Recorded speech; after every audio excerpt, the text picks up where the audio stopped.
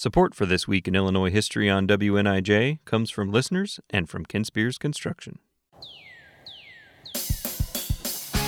Welcome to This Week in Illinois History. I'm Clint Cargile. September 20th, 1946 saw the end of the Mayo General Hospital in Galesburg, Illinois.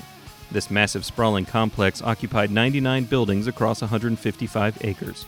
It was one of 60 Army hospitals built during World War II. For safety, the Army distributed its hospitals far from major population centers, and Galesburg was 200 miles from both Chicago and St. Louis. Construction on the $5.5 million project began in May 1943. 77 brick buildings were completed by December. The complex was named after Doctors William and Charles Mayo, brothers who had served in the Army's Medical Reserve Corps and helped their father establish the Mayo Clinic in Rochester, Minnesota.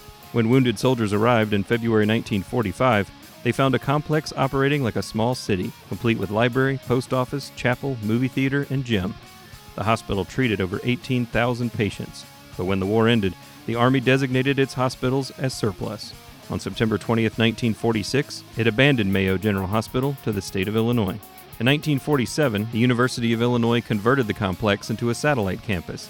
In 1950, the Illinois Department of Public Welfare converted the complex into the Galesburg State Research Hospital, specializing in mental health.